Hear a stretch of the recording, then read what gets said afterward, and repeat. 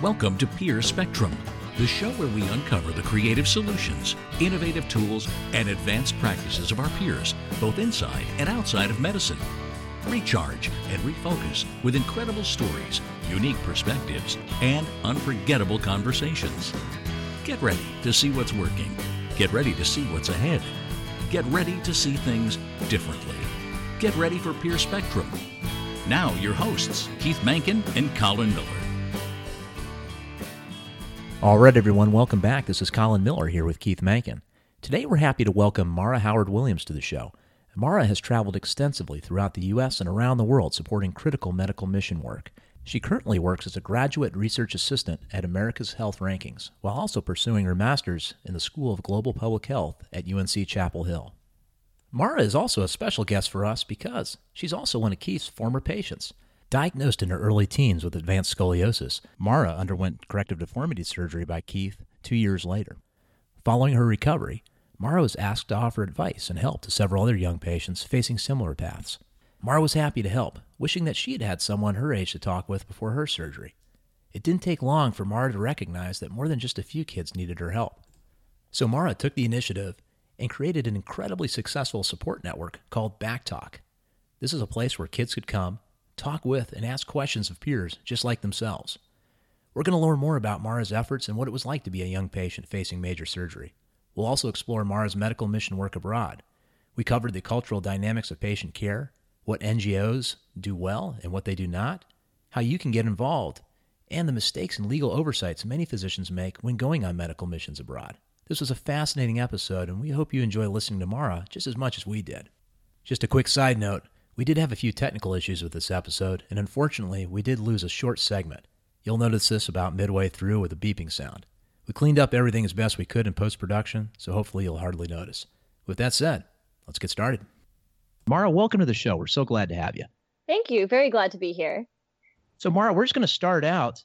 Take us on the beginning of the path. You were once one of Keith's patients, and tell us about that, but also about your viewpoint from being a patient and why you started getting into some of the things that you got into, especially with Back Talk. Sure. Well, when I was 13, I was diagnosed with severe scoliosis. Came as a complete and total shock to my family. We had no clue.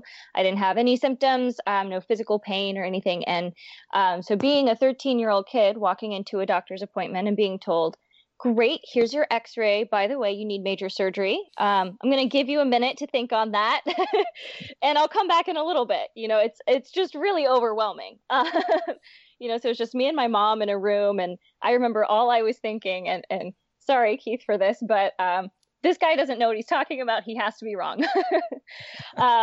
And so, as time went on, we got second opinions. Reality started to hit that this really was going to happen. I had almost a 50-degree curve. It clearly needed to be corrected. So after the surgery and everything, I started looking back and thinking, I wish there were people I could have talked to. I wish that there were people my age I could have talked to, some sort of mechanism for me to be able to connect with others who really understood what I was going through, because I'm not sure how familiar you are with 13-year-old girls, but they don't tend to reach out too much to parents and to peers that don't understand what's going on. And so I really felt like there was a lack in that aspect of the healthcare, that more human side where your doctors don't understand what your priorities are. Your parents are telling you have to do this and you're kind of rebelling. So with that, I approached Dr. Mankin, and we together were able to start a support group for kids with scoliosis that was active for about 8 years. And the primary goal was to provide kids a place to express their concerns, to be able to just be mad if you wanted to be mad, to be able to be creative and express that however you wanted without judgment. What came as a secondary aspect of that was the parents started gathering at the same time and were able to talk to each other, talk about their fears, things they didn't even know to ask a doctor about, or kind of get more of that 360 look at treating scoliosis. And so that's kind of how I started off being interested in this side of healthcare. When you were 13 years old, I mean, you have a 50-degree curve. Obviously, that's something that has to be addressed. Yes. What was your biggest fear at that point? And what, from your vantage point, would have helped you, besides just talking to other kids, maybe just your interactions with Keith, Dr. Mankin, his staff? what were your observations that you can remember right now? Sure. I know for me, the biggest thing, I was an avid dancer and singer, and I was so concerned that my career path as a Broadway star was over. You know? And so that was really the weight of my concerns was, am I going to be able to dance again? I knew I wasn't going to be able to bend my spine, but what was my life going to look like? And it's, you have your entire future ahead of you. You're in middle school. There's a whole lot of things that come after middle school. And so trying to find a physician that really appreciated that was important to me, which actually is the reason that we ended up continuing with Dr. Menken over the other surgeons that we had visited, because he actually talked to me as the patient, not just to my parents, not just to the medical circumstances, but he said, well, you tell me what's important to you. What do you like to do? And that was a big deal for me as a 13-year-old girl, for somebody to take into account, I'm not just the body that's going to be on the table, but I'm a whole person. That went a really long way for me. That's interesting, because I think for other physicians listening right now, especially those in pediatrics or dealing with younger patients, you do have to deal with the parents. I mean, you're not of legal age yet to make your own decisions, but you still are. This affects you more than anybody. So really giving you the power to make your own decision and making sure that you felt that you were being listened to, that seems to me probably one of the most important things you got out of those initial visits, right? Absolutely. I know we went to some physicians who, these were secondary visits, these were second opinions, and they would walk into the room and they wouldn't even acknowledge me being in the room.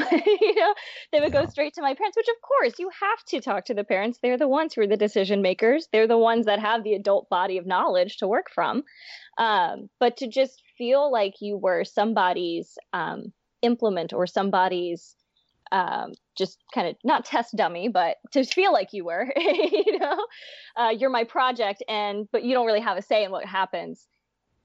Even though I was 13 years old, I knew it wasn't going to be my decision. It wasn't going to be up to me. Feeling like somebody was taking me into account as a whole person went so far for me. Wow. So Mara, this is something I sort of took for granted because, obviously I got to know you really well during the surgical process and the recovery process.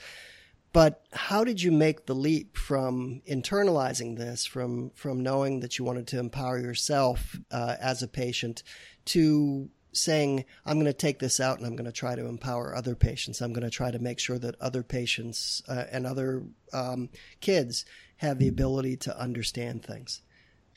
Yeah, it took a couple of years after I had surgery, I think, for me to really process it myself and to understand, okay, here is what my life is like. And I think that distance of becoming acclimated to life post-surgery really provided me clarity on why I was upset in the first place, why this was so challenging, because on a day-to-day basis at this point, I don't really notice it that much. But it was a traumatic process. And so taking that time to be able to look back and think on, what was it that really bothered me? Of course, it's painful. Of course, it's surgery. You have that with every surgery. But in those couple of years, I was able to really say, I felt so alone. I felt like there weren't other people that really understood what I was going through. There were people that had had surgeries. There were people my age, but there was very little overlap between those two groups, and especially with a major surgery. So taking that time to look back, and over the course of those couple of years, every now and then another patient would contact me and say, hey, we were given your name as somebody who might be willing to talk to us. It kind of flipped my thinking. Well, why should there just be a small group of people that are willing to talk to you? Shouldn't we just have some sort of mechanism that you can go to? You don't have to pick up the phone and call someone you've never met before and say, hey, what are the odds that you'll talk to me today? There should be more resources in place for that. There should be more assistance for people to be able to get that kind of support and answer those softer questions that, frankly, most of the time doctors don't have time to sit down with you for hours on end and answer every last question. Some of the early questions that you got when some of these patients were reaching out to you? A lot of times it was, how is your life different now? since it had been a couple years, how is your life different now? The obvious question is, does it hurt? Sure. Which was never a fun one to answer because you don't want people to be terrified, but at the same time, you can't lie. What are the biggest changes that you've seen in your life? And probably the biggest one overall, what are the things that you can't do? Right. And there's very few of those. But it's hard to understand that when you're 13 and you're seeing, okay, the next 6 months, here are the things I can't do, that after 6 months, after a year, after 5 years, you can do all those things again. The scale of time is very different when you're 13. Right. Sure. Yeah. And a total disclaimer, I was not involved with the meetings of this. I was an advisor and helped with some of the medical questions. And I participated in some of your activities, but I wasn't there for the real discussion groups. So this is actually all new to me. Were there people who expressed frustration, not with me, but with the situation, anger at the situation, sadness, sorrow? Was this something that you actually had to deal with? Oh, absolutely. And we had a child life specialist who was just a magnificent woman who was with us during these meetings to help us navigate those emotions, especially since we were dealing with minors. We want to make sure that there is a responsible adult capable of addressing these sensitive issues with us at all times. And so she was very instrumental in helping navigate those emotions and helping identify them. A lot of times I would find that a lot of the kids in the group were upset but couldn't be more specific than that. Had a hard time understanding why they were upset. What is it I'm upset about? Is it anger? Is it sadness? Is it fear? All those kind of get lumped into upset. So helping everybody kind of think through, why do I feel this way? What is it I'm afraid of? And really just kind of demystifying the process, helping them understand what was going to happen next if they wanted to. Of course, we had some kids that said, I don't want to know. I'm going to walk out of the room while you tell me what's going to happen next. And for them, that was liberating too. You can't just walk out of the doctor's office in the middle of your appointment. I've had it happen, just so you know. But sure. Yeah, but helping them really understand how these things are happening and to give them a little bit of control in the situation as well. Right. So I would imagine, give us some structure to this. How many meetings? Was it a monthly meeting? Was it quarterly, every week? Yes. How long did it take the kids to probably feel comfortable maybe sharing some of the things that were troubling them? We started out with meetings once a month, and we kept that up for about six or 7 years. And it would take kids varying degrees of time to open up. It really depended person to person. We would have some kids come in that were just so excited for a place that they could feel connected to other people, that they felt understood. They would just open up immediately. We had other kids that would come because their parents made them, and they were not happy to be there, and they were very angry that their parents made them come. But they kept coming back, and they would come back month after month. And after a couple months, they would start talking, and we would hear from their parents that even though, they would sit in the corner and be very grumpy, they were really getting a lot out of it, and they could tell. And I don't think we ever had anybody really hold out on us permanently. I think probably after 2 or 3 months, everybody really started getting involved. But, when we say support group, we tend to think of this, everybody sits in the circle and says, hi, my name is, and that's not what this was at all. Right. This was designed to be fun and engaging and for kids. We would do art projects. We would go hiking. We would bake cookies. We would do, more physical activity type things. This was designed to be something people wanted to come to, not just to sit and talk about your feelings all the time kind of deal. Right. So and the parents weren't involved with this. It was just the child life specialist, right? That was the only adult in there? Right. We had a policy, and everybody, knew coming in, this was the way it worked. This was for the kids only. This was their time to ask questions. Maybe they didn't want to ask in front of their parents. Of course, with that, you have your liability waivers, and, certain things will be disclosed to your parents if you tell us. Sure. But on the whole, it was really just the kids. Yeah, and for some of our viewers out right now thinking, I would like to somehow either create something like this or really support this in my community and for my patients. I'm imagining, Mara, it's probably better that it started with you rather than Keith starting it. But maybe someone has to get it going. what would be the first steps if a physician, a pediatrician, pediatric orthopedist, whomever, wanted to get this going in their community, wanted to get this going for their practice? I think finding a community member is really beneficial. I'm a huge advocate of working with the community that you're in.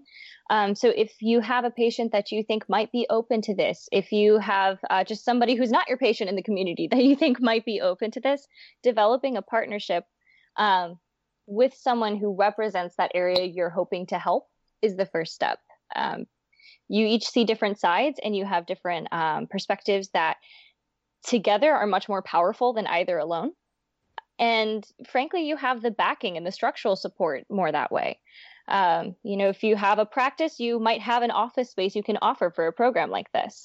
Me as a 13-year-old, I had no office space. The logistics of it were difficult to navigate at times. So finding that partnership, that community member, or even a partner organization all together can be really helpful. So at 13 years old here, you were the one organizing the meetings, right? Finding space. I mean, most of that was on your shoulders, or did you have any help? Yeah. So when I was 15 is when I started it. I'm so sorry. But I had huge help from my parents, primarily.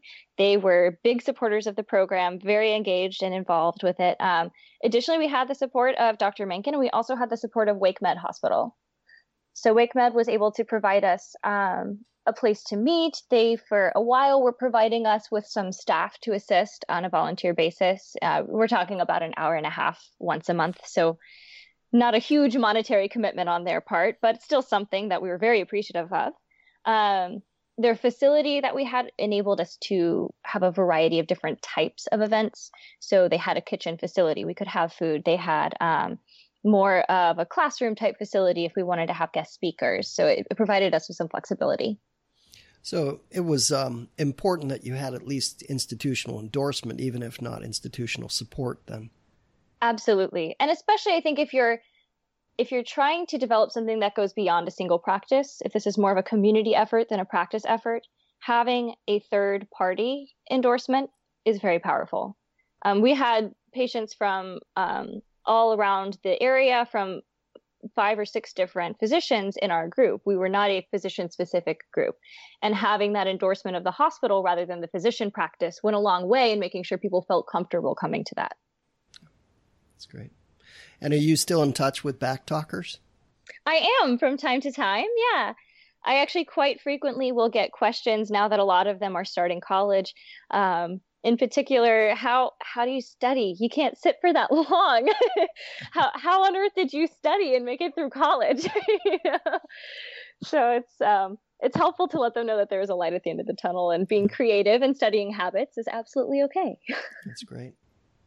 So when this started, I'm guessing here, correct me if I'm wrong, Facebook and social media wasn't quite where it is today, right? Correct. So you probably had a basic website, but that was probably your only online presence. Yes. As far as you know right now, are there Facebook groups, or I don't even know what other names to use, Snapchat or whatever is used now, but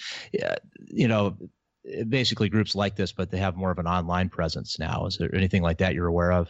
Yeah, there are a couple out there. They each kind of focus on different aspects. For me personally, I was always a little wary of the online space, just with liability in minors and making sure you can protect their confidentiality, but making sure they're also protected. So that is one of the hangups that you have with the online space. But there are a lot of forums out there that people can go to for advice. I've seen a lot lately with bracing and fashion, which has been really helpful for a lot of teens, understanding how to dress around a cumbersome brace that you wear all day.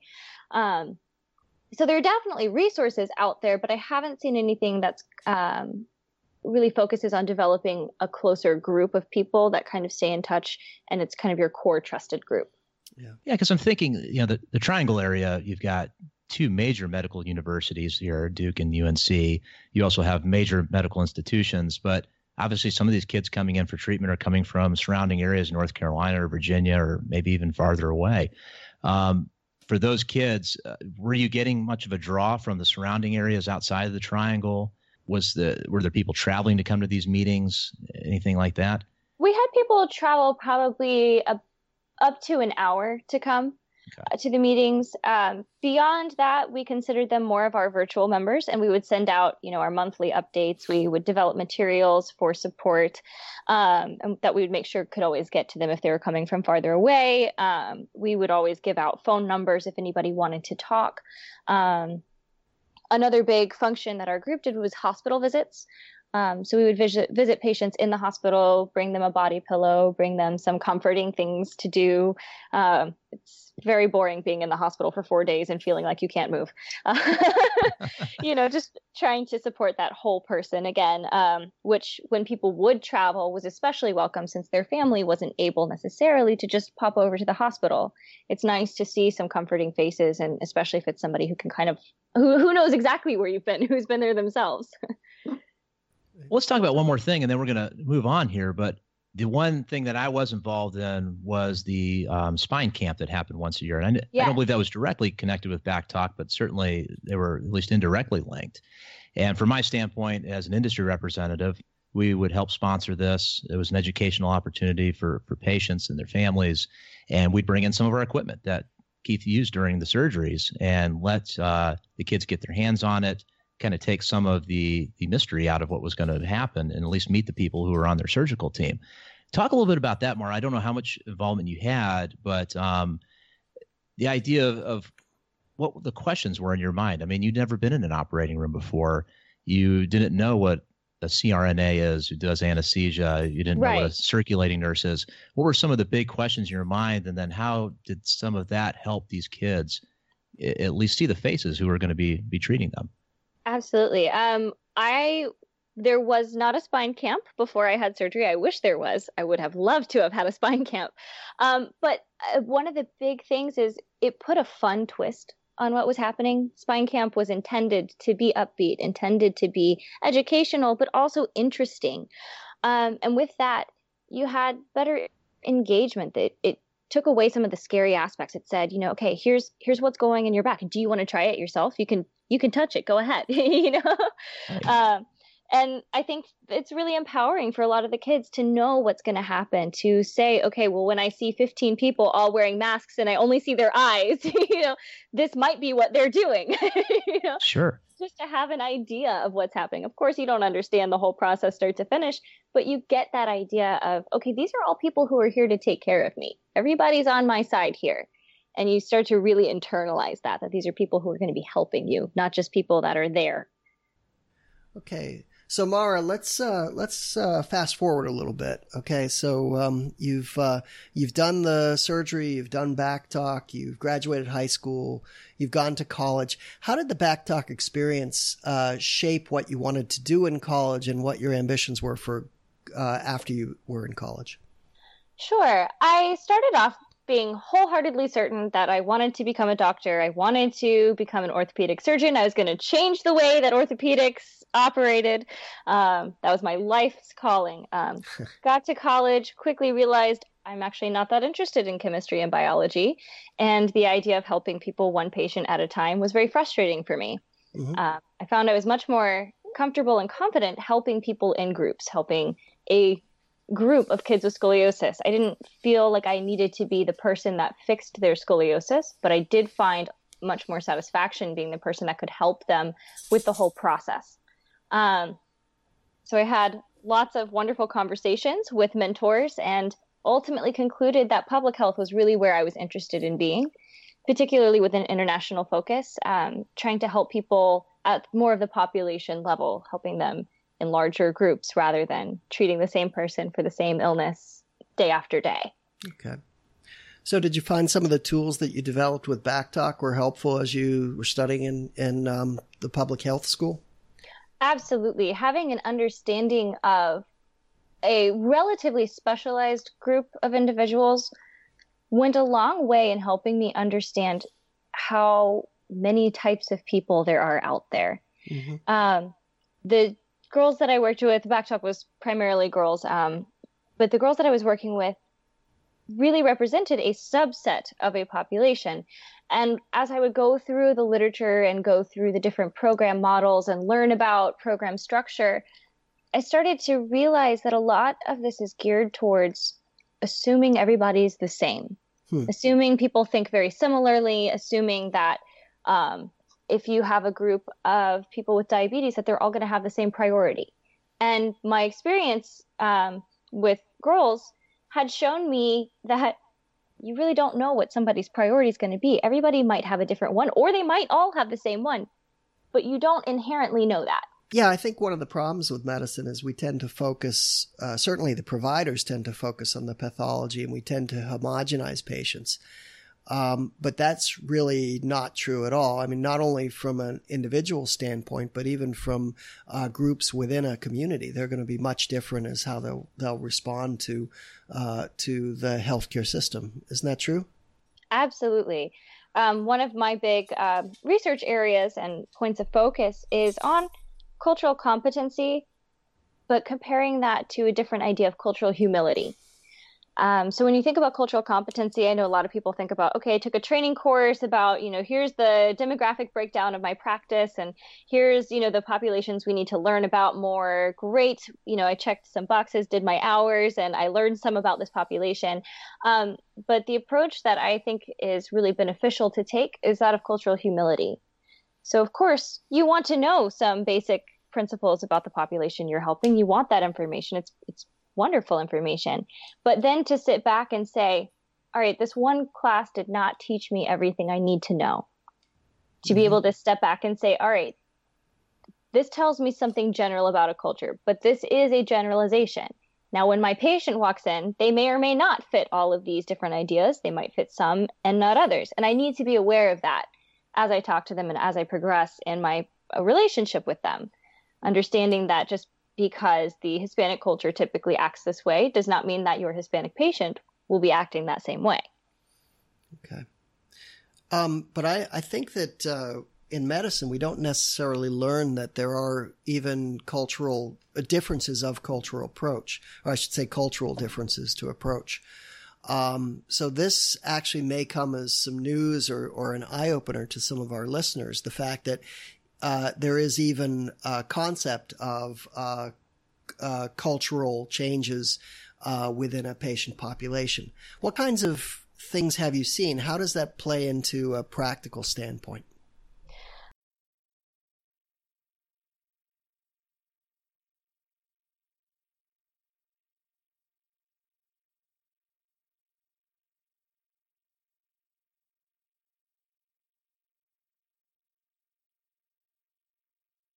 Shamans in the culture together so that they would kind of treat the patients together, and they were able to get much higher compliance with medical orders, much higher compliance with taking medications, more buy-in for needed surgeries with the culture because they were working with a respected community leader. So I know that there are models out there that are doing similar things for different cultures, and that has been very successful, building that community partnership, especially with some in that area. To ensure that your patients feel comfortable, that they really trust and believe in what you're saying.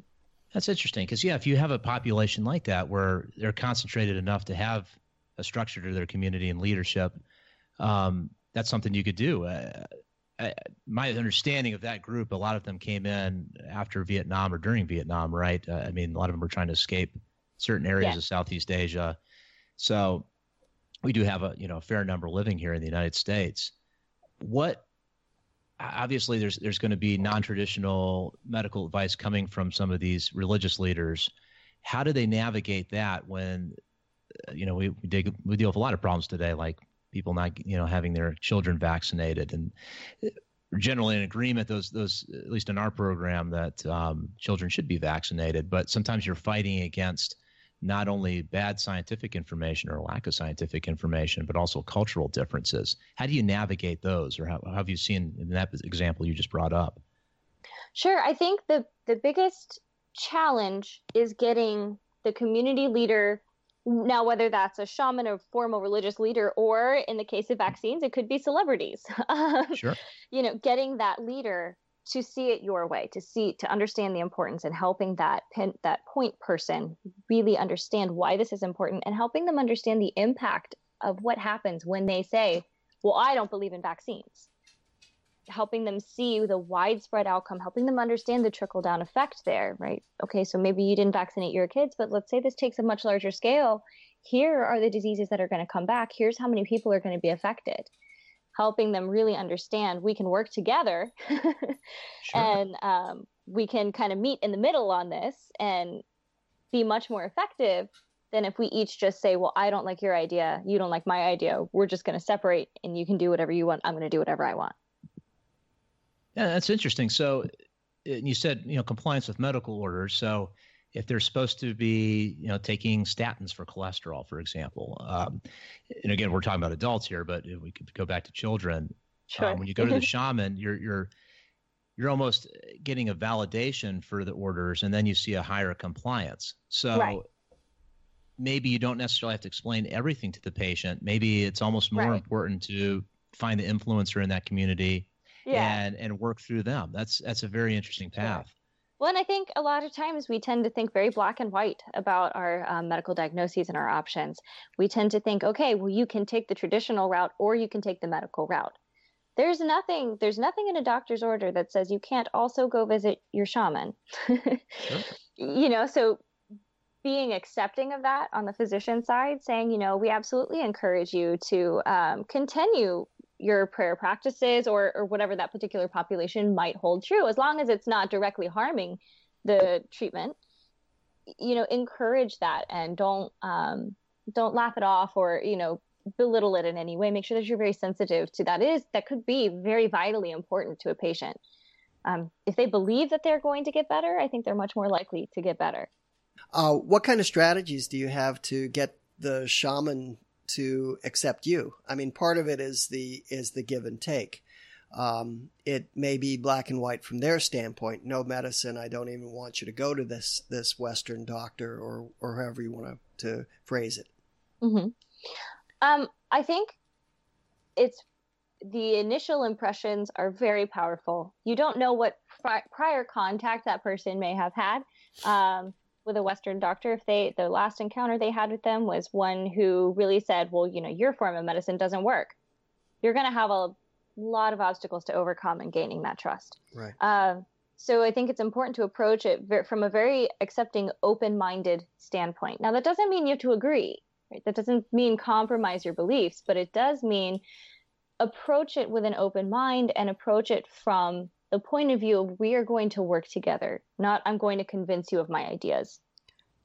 So is that the cultural humility concept that you were talking about? It absolutely ties in. It's, not assuming that person knows what you know or believes what you believe, and more importantly, not assuming that you know what that person believes.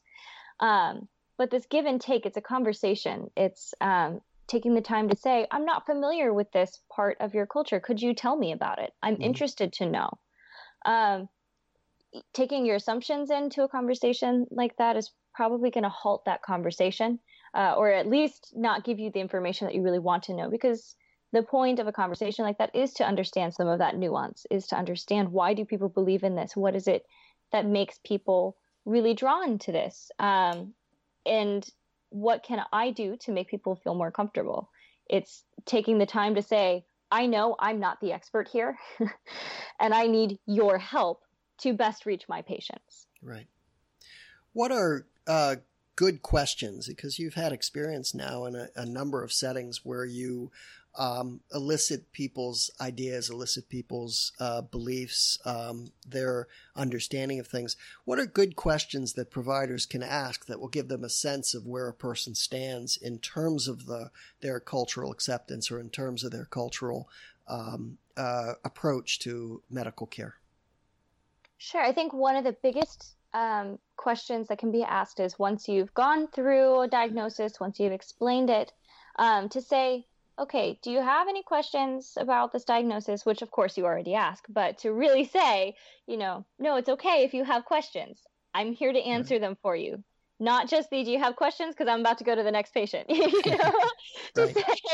To take that time to say, if you have questions, you can ask me now. If you think of questions, here's how you can reach me or, my nurse or somebody that they have somewhat of a rapport with.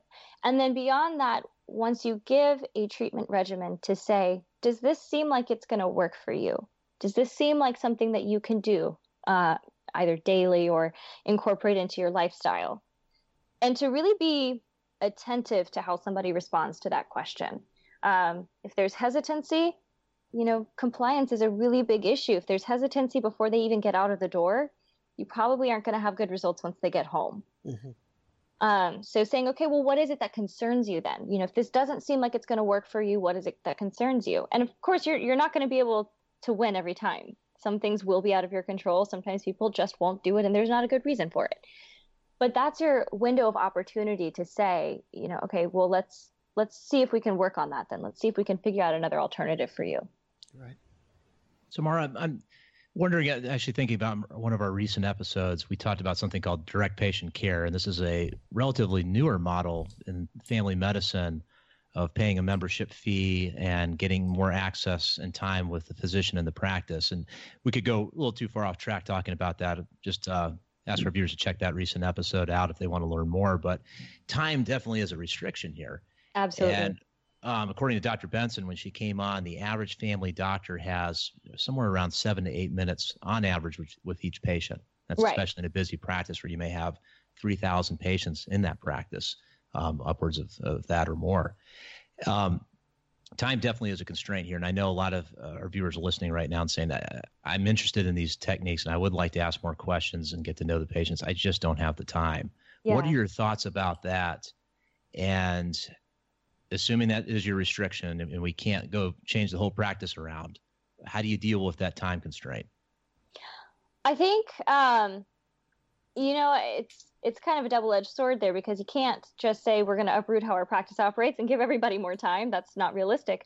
But at the same time, if taking just 7 or 8 minutes is leading to low compliance, if you're not reaching your patients, if your patients don't trust you as a result, then you've wasted 7 to 8 minutes instead of really used it. So I think there has to be a bit of a give and take there. And these suggestions are not something that's going to take you another 45 minutes, right?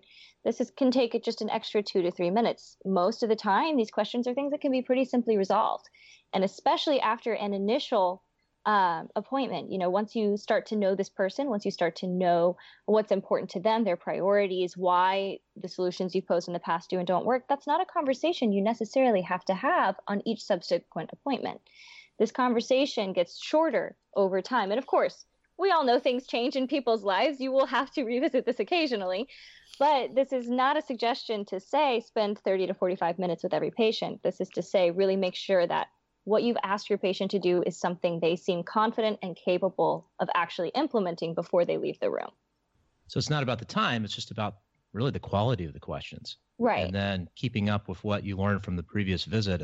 I'm assuming taking more notes about that person and about their background and who the influencers are over that patient. It could be the shaman, it could be their parents, whomever. Sure. That could save a lot of time. Grandparents, whoever in the household is making the calls. Right. Yeah. How about using other staff members for this, nurses, PAs, to also give you a little bit more time? Do you find sometimes these patients build up a trust in the physician and it takes more time to build up trust with other staff members? Is it easy to kind of seamlessly flow where you leave the room and the nurse comes in but continues the conversation? What are your thoughts there? I think that if done well, that could be a very effective approach where the physician doesn't necessarily need to be the person asking these questions. Now, I will say in some cultures, I'm not sure that would work because especially ones that are more authoritative, that really do look at hierarchies as being a primary point of legitimacy. I'm not sure that that idea would translate well to these specific cultures. But I think by and large, as long as you've built the rapport that this relationship is not just between you and the physician, that this is between you and the physician's team or you and the practice, that could be a very effective strategy to get to know somebody. I think if they feel they've been listened to, if they feel like their personal concerns are understood and have been taken into account when developing their treatment, you're going to have a lot better compliance and you're going to have people really start to get better and to come back on time and to come for follow-ups and they're not the ones that are going to be canceling 24 hours beforehand. Sure. So, but there's a question of not only the quality of the questions, but the quality of how you listen to the answers as well. What kinds of responses should we as providers be looking for that might say, okay, well, we have a cultural gap here, or we have something that we are going to need to address? Sure, that's an incredibly difficult question to answer, but a very good question to ask. Different cultures respond in different ways. I think generally speaking, looking for hesitancy and discomfort is very important. Just keeping an eye out for, did they seem to hesitate when they gave their answer? Was it because they were really thinking through, or did they seem uncomfortable about something? If they seemed uncomfortable about something, there's no harm in saying, are you sure this works for you? Let's talk about it if it doesn't. You can ask a follow-up question. Now, if you ask that too many times, people start to get annoyed. But just taking that extra, question just to verify, and make sure that the person feels they really can say, I don't think this is something I can use. Opening that door for them to not feel intimidated to say, to be honest with you, I'm going to take your notes home, and when I get home, I'm going to put them in the trash because they're useless to me. I mean, I myself am guilty of having done that a time or two, but I mean, that's a reality of what happens with a lot of patients is you think you've given them this great answer. They get home and realize it's just not something they can do. And they might not feel comfortable telling you that. So making sure that that line of communication is open for them to be able to say, I really can't do this. This isn't something that's realistic for me to be able to handle. Yeah. Well, so we've talked quite a bit about the patients coming to you, but you have a lot of experience in going to the patients into different cultural settings in terms of humanitarian aid trips and things like that. Could you talk a little bit about that and how that helped shape your ideas about cultural norms and about cultural use of healthcare? Definitely. I've worked in a couple very diverse regions. I worked in Thailand. I've worked in the Middle East, also in the U.S. with lots of populations. And the primary takeaway is that no matter how much you study an area, you don't know everything about it. And being sensitive to the fact that you don't know goes a long way. I don't think I've ever had an instance where I've worked with a patient and I wasn't sure about something about the culture. And I said, I'm sorry, is this okay in your culture? Where that was not a well-received question. They much prefer you to ask the question before you do something insulting. And so my work abroad has been focused primarily on humanitarian aid and with a specific focus on making sure that you're delivering aid well.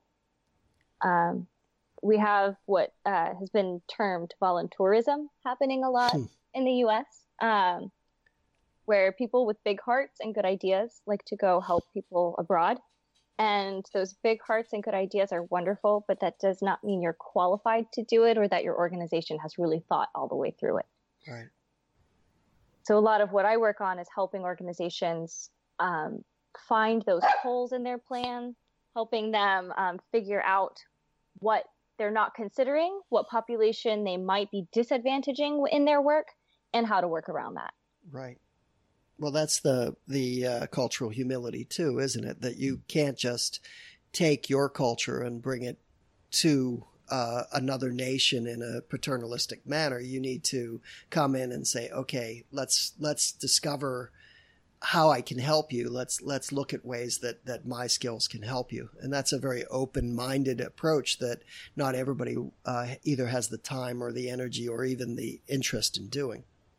Right. And there is, I think, at times a bit of an ego component that goes along with it. You like to know that you help somebody. Sure. And with that is at times a hesitancy to see how you could help that country make your program something sustainable.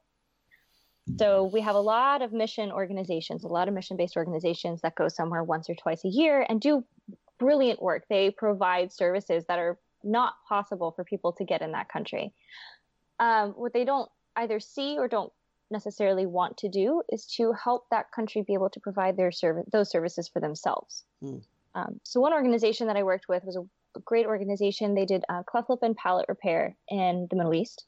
And a primary aspect of their program was to train the surgeons in the area on the proper ways to do the cleft lip and palate repair. This was in Palestine, so there was a lot of stigma against these physicians by the locals. A lot of surgeries had not gone as well as intended by the local surgeons. And so people were really hesitant to go to their own doctors. They would wait for these mission groups to come in, and then there would be huge numbers of people that needed repairs because everybody waited for somebody to come once every 6 months. Huh. That leads to delay to care, that leads to malnutrition. For when we're talking about infants, there's a lot of consequences that come along with that. The organization I was working with, as part of their program, trained physicians in Palestine on how to do these surgeries well. So when they advertise, our American surgeon and the Palestinian surgeons trained by him. So they're at the point now where they're actually able to do in-country mission work. So they're able to provide these surgeries for free, but done exclusively by the Palestinian surgeons that have been trained in these more specialized techniques that they don't necessarily have access to there. And the country has responded well. It's led to better follow-up, less infection, better on-time delivery of care.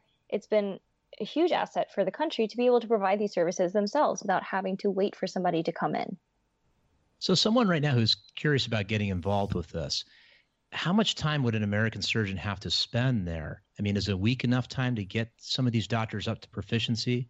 Because I've heard about cataract removal and, going, abroad and teaching someone how to do that, you can have a huge, multiplier effect by teaching other surgeons how to do that.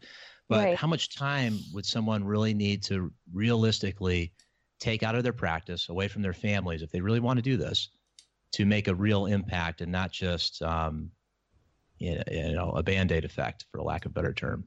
Sure. I'm not sure I know an exact number of time for that. I think it probably depends on what the surgery you're doing is, what the complications are, what the likelihood of complications are.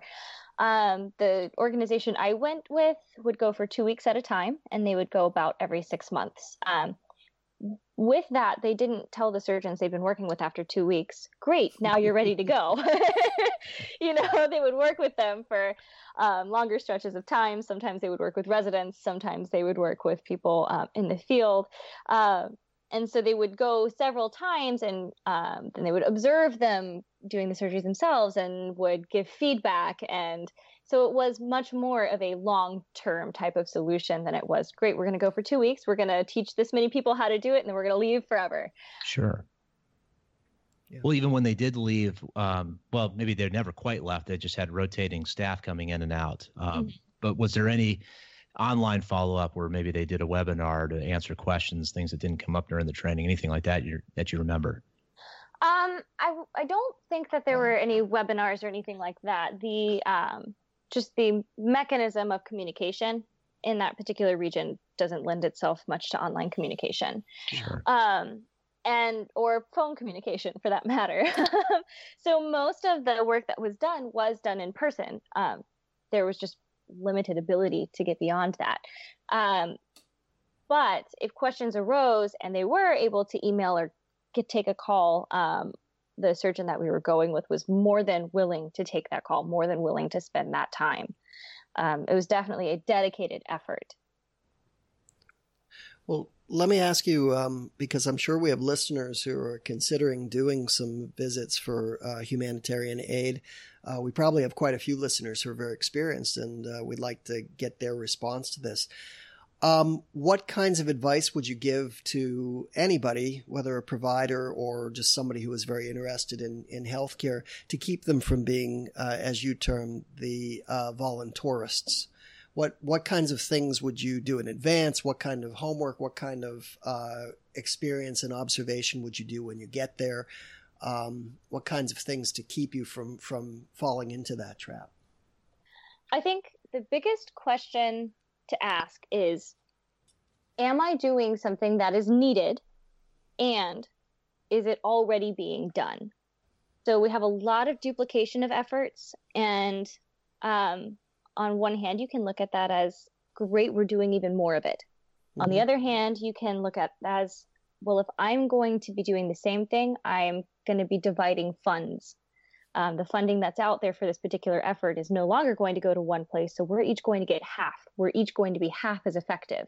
Instead, is there an effort I can join that I support, that I believe in? Can I join that to do the same type of work and strengthen their program? We have a tendency to be very specialized and to really care about specific things and specific regions.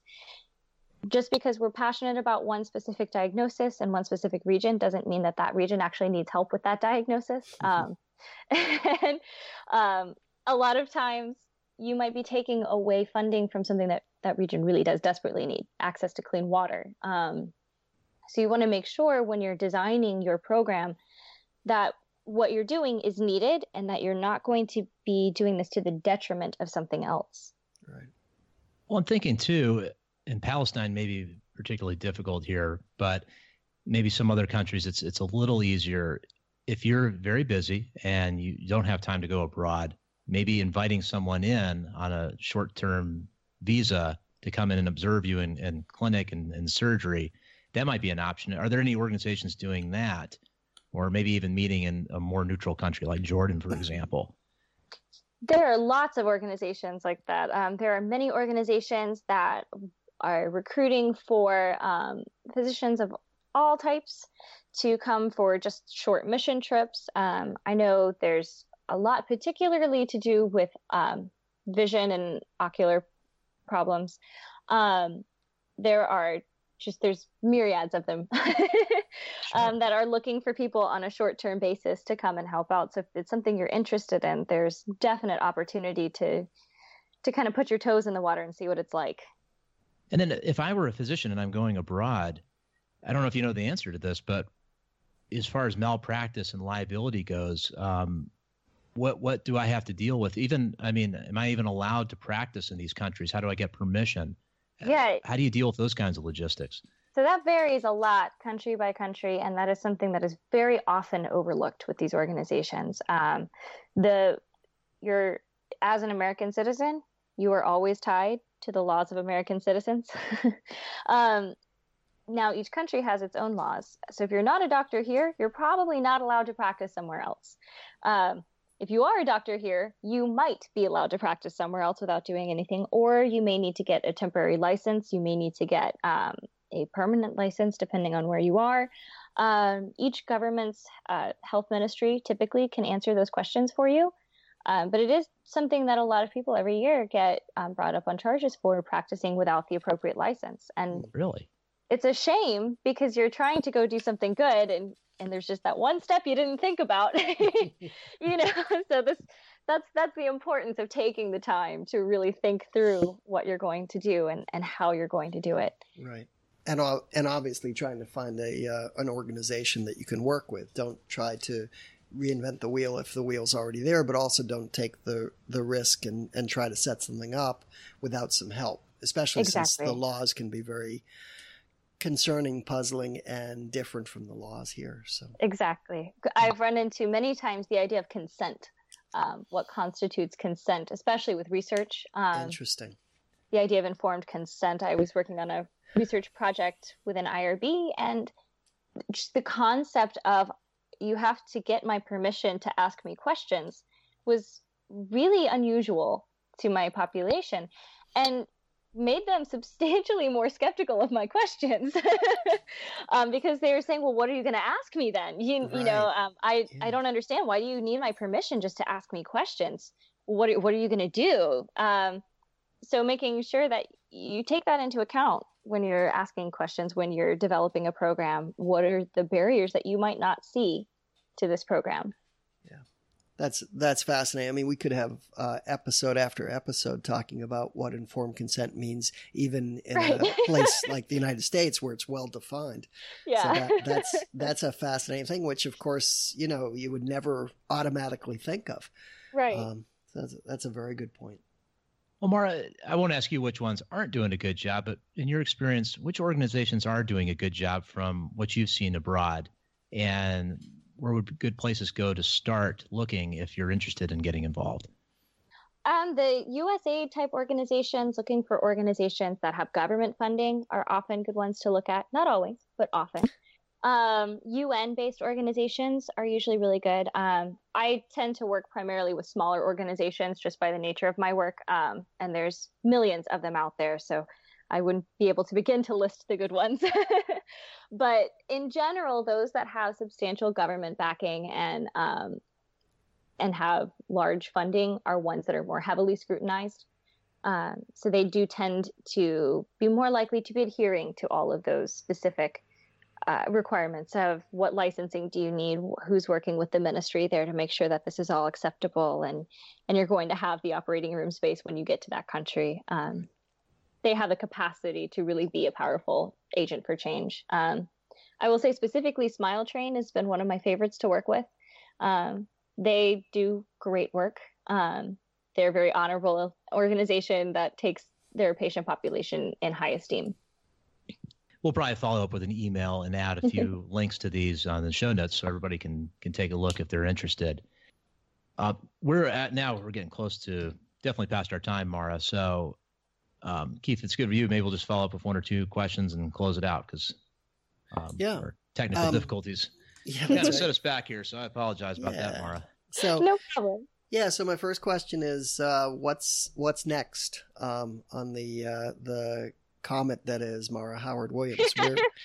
Where are you taking that interest, and where do you see the next steps? Sure.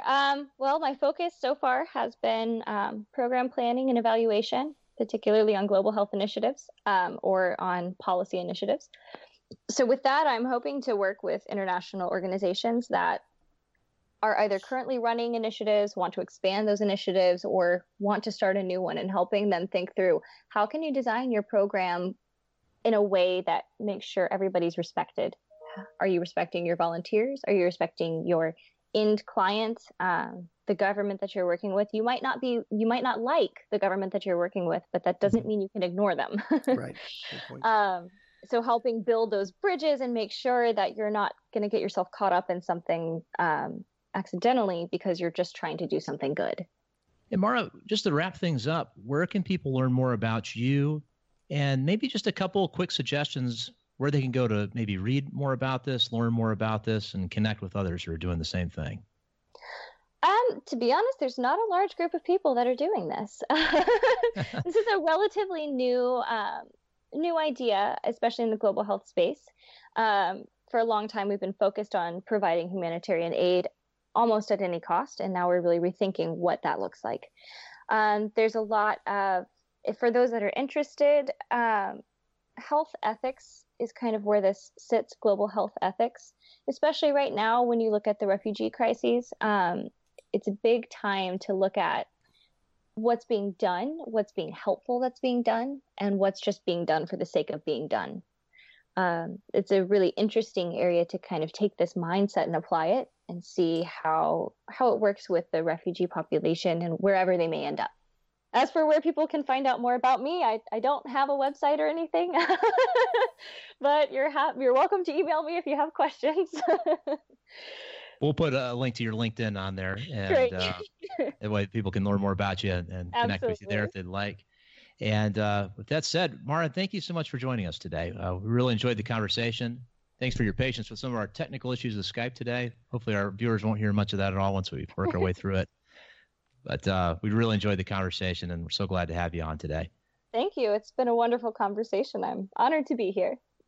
Well, thanks again, Mara. Again, everybody, that was Mara Howard Williams, and you can learn more about her in the show notes and some of the things we discussed. Whenever you are, take care. Have a great afternoon. We'll see you here next time. Take care. Thanks for joining us on Peer Spectrum. Please support the show by writing a review on iTunes and join the conversation at peerspectrum.com. Keep up with the latest episodes and share your ideas with us on Twitter, Facebook, or email at peerspectrum.com.